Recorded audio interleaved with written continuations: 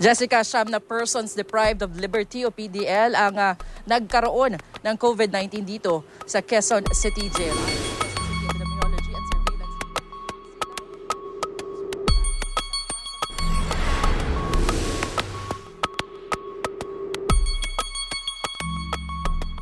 Nakakatakot kasi parang totoo ba to? Nangyayari ba to talaga sa akin? Na yung kino-cover ko ng mga pasyente noon, ako na pala yun. Na totoo ba yun? Ako na to. Parang nagkasakit ba talaga ako ng COVID-19? Yun yung mga naiisip ko nung time na yun.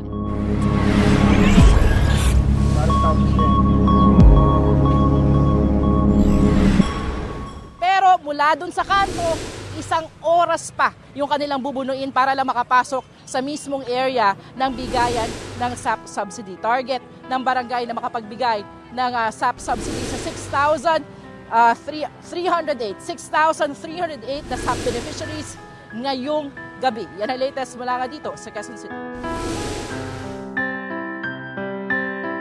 Medyo may nararamdaman na ako na hika. It went on for a week. Ang sabi ng mga doktor, kailangan daw akong agad magpa-treat na and agad ma-ospital kasi seryoso.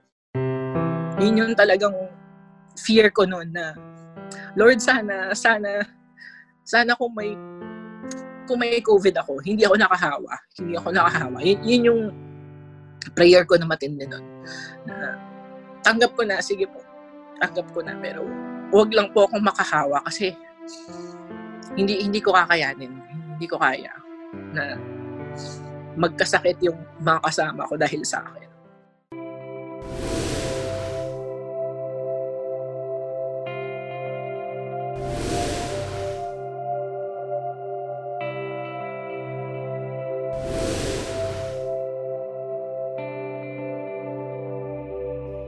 Siguro tong COVID na storya, parang ang nakikita namin talaga.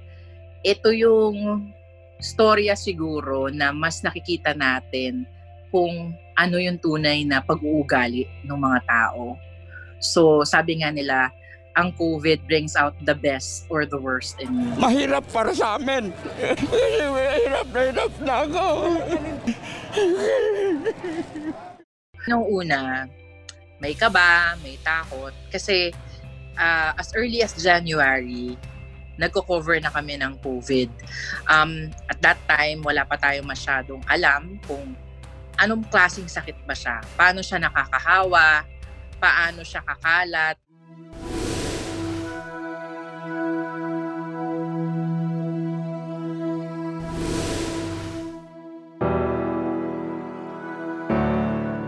Hindi naman kami papasok sa giyera nang hindi kami naghahanda. Bukod doon sa suot-suot na face mask, sa gloves, saka doon sa face shield, every day, nag-disinfect din kami. Lahat ng gamit, lahat ng damit, buong pagkatao. Kung pwedeng ilubog doon sa disinfectant na yun, ginagawa namin. Mas nanaig pa rin syempre yung tungkulin natin na sa gitna ng mga panahon na may pangamba, syempre yung publiko, kaya mas kailangan nilang malaman kung ano na rin yung nalalaman natin tungkol sa sakit na yon para kahit papaano maging handa din sila na labanan yung sakit na yon.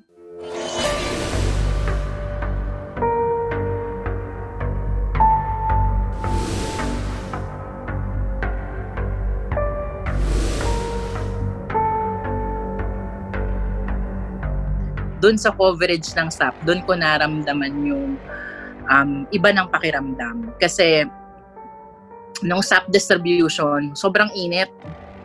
Ang trigger kasi ng asthma ko, init. So nung time na yon, sobrang init, nararamdaman ko na medyo nahihirapan na akong huminga. Pero syempre, sanay naman ako na kapag hinihika, gagamutin lang, magpapuff lang ng inhaler, kaya na yan. May isang live ako na sa dulo medyo kinakapos na ako sa extra. 6,308 na SAP beneficiaries ngayong gabi. Yan ang latest. So medyo nahalata yun doon. Pero yun nga, syempre, the show must go on. So tuloy-tuloy pa rin tayo doon sa reporting. Hindi ko naman naisip na COVID na kasi nga, Normally, may hika ako kapag mainit.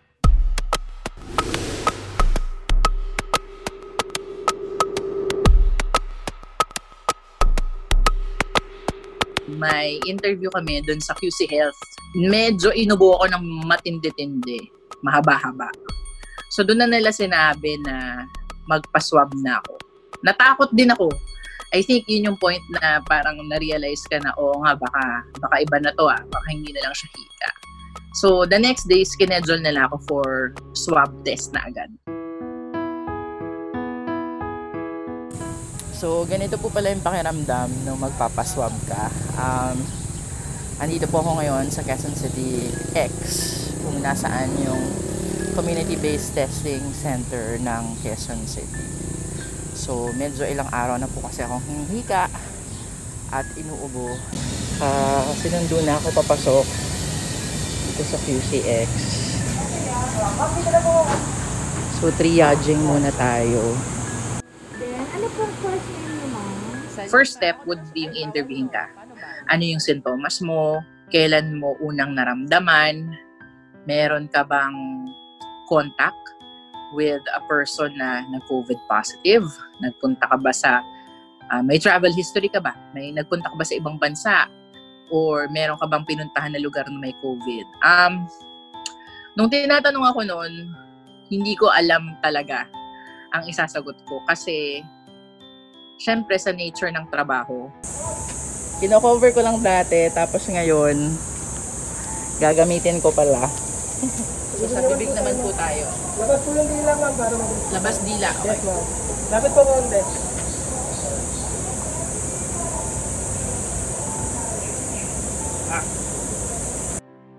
So nasa loob po ako ngayon ng ambulansya.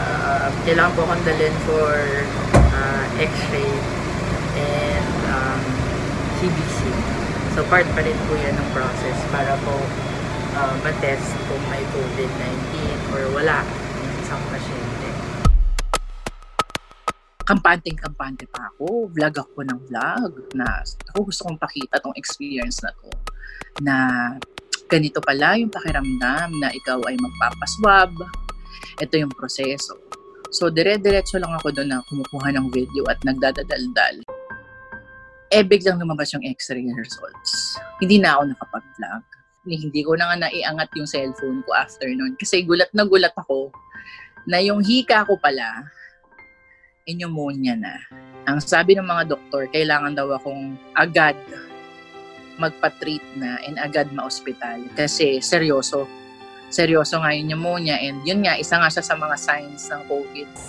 Nakakatakot kasi parang totoo ba to? Nangyayari ba to talaga sa akin? Na yung kino-cover ko na mga pasyente noon, ako na pala yun. Na totoo ba yun? Ako na to. Parang nagkasakit ba talaga ako ng COVID-19?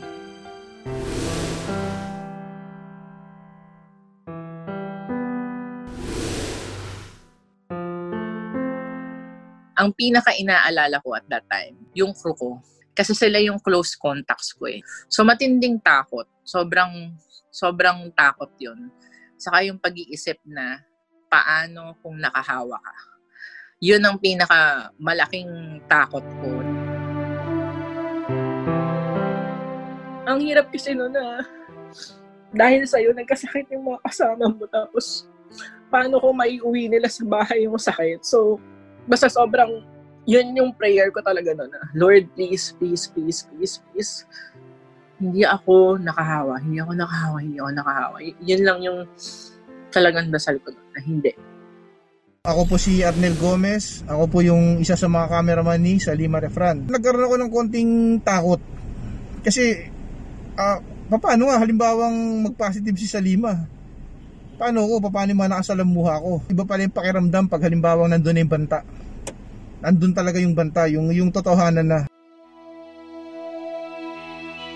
Yung family ko inisip ko rin kasi nag-aalala sila. Sobrang nag-aalala yung parents ko and yung mga kapatid ko. Pinili ko na humiwalay kasi ayokong mag-uwi ng sakit dun sa parents ko na mga seniors na. So, nung time na nagkasakit ako, ang inaalala nila, paano ko?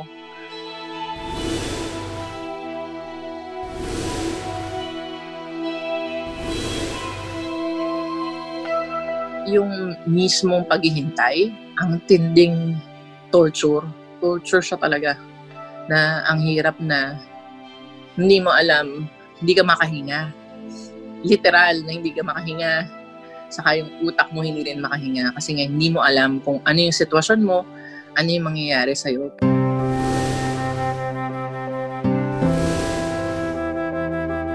Katatawag lang ng doktor and then lumabas na daw yung results ko.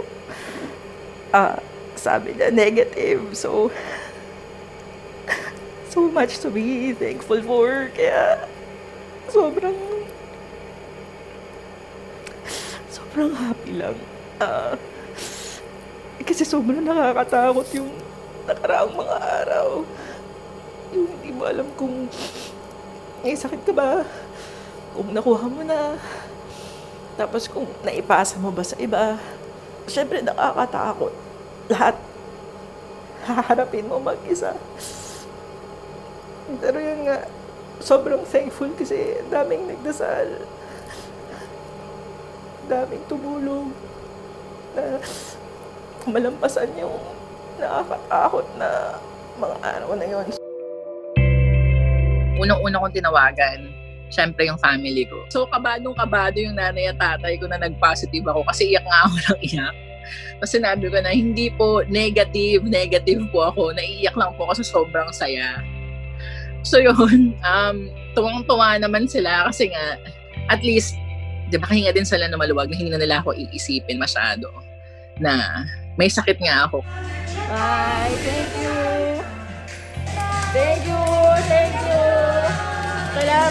Salamat po! Bye! Thank you po! Yung nanay ko, nitong nagkasakit ako, nag-aalala yun. So tinanong niya kung pwede daw bang umuwi ako doon. Kasi nga, kahit nag-negative ka na, kailangan i-monitor pa rin for the next 14 days kung magde-develop ka pa rin ng symptoms. Saka may iniintay pa rin kasing swab results. So kahit gusto kong umuwi, hindi pwede. Hi Sam! Pagaling ka agad, alam namin na kayang-kaya mo yan. Marami ka ng pinagdaanan as a reporter na matitinding karanasan. Sana matapos na ito lahat agad para magkita-kita tayo at makapagtsikahan. Pagaling ka! Hi Sam! Si Wahab to.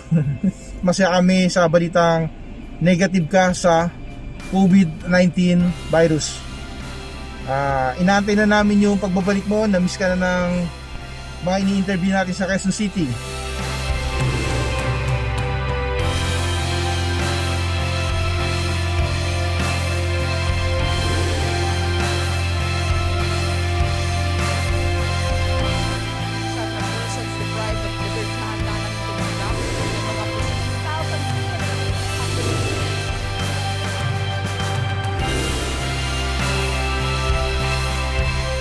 Mas gusto ko pa nga bumalik ngayon eh.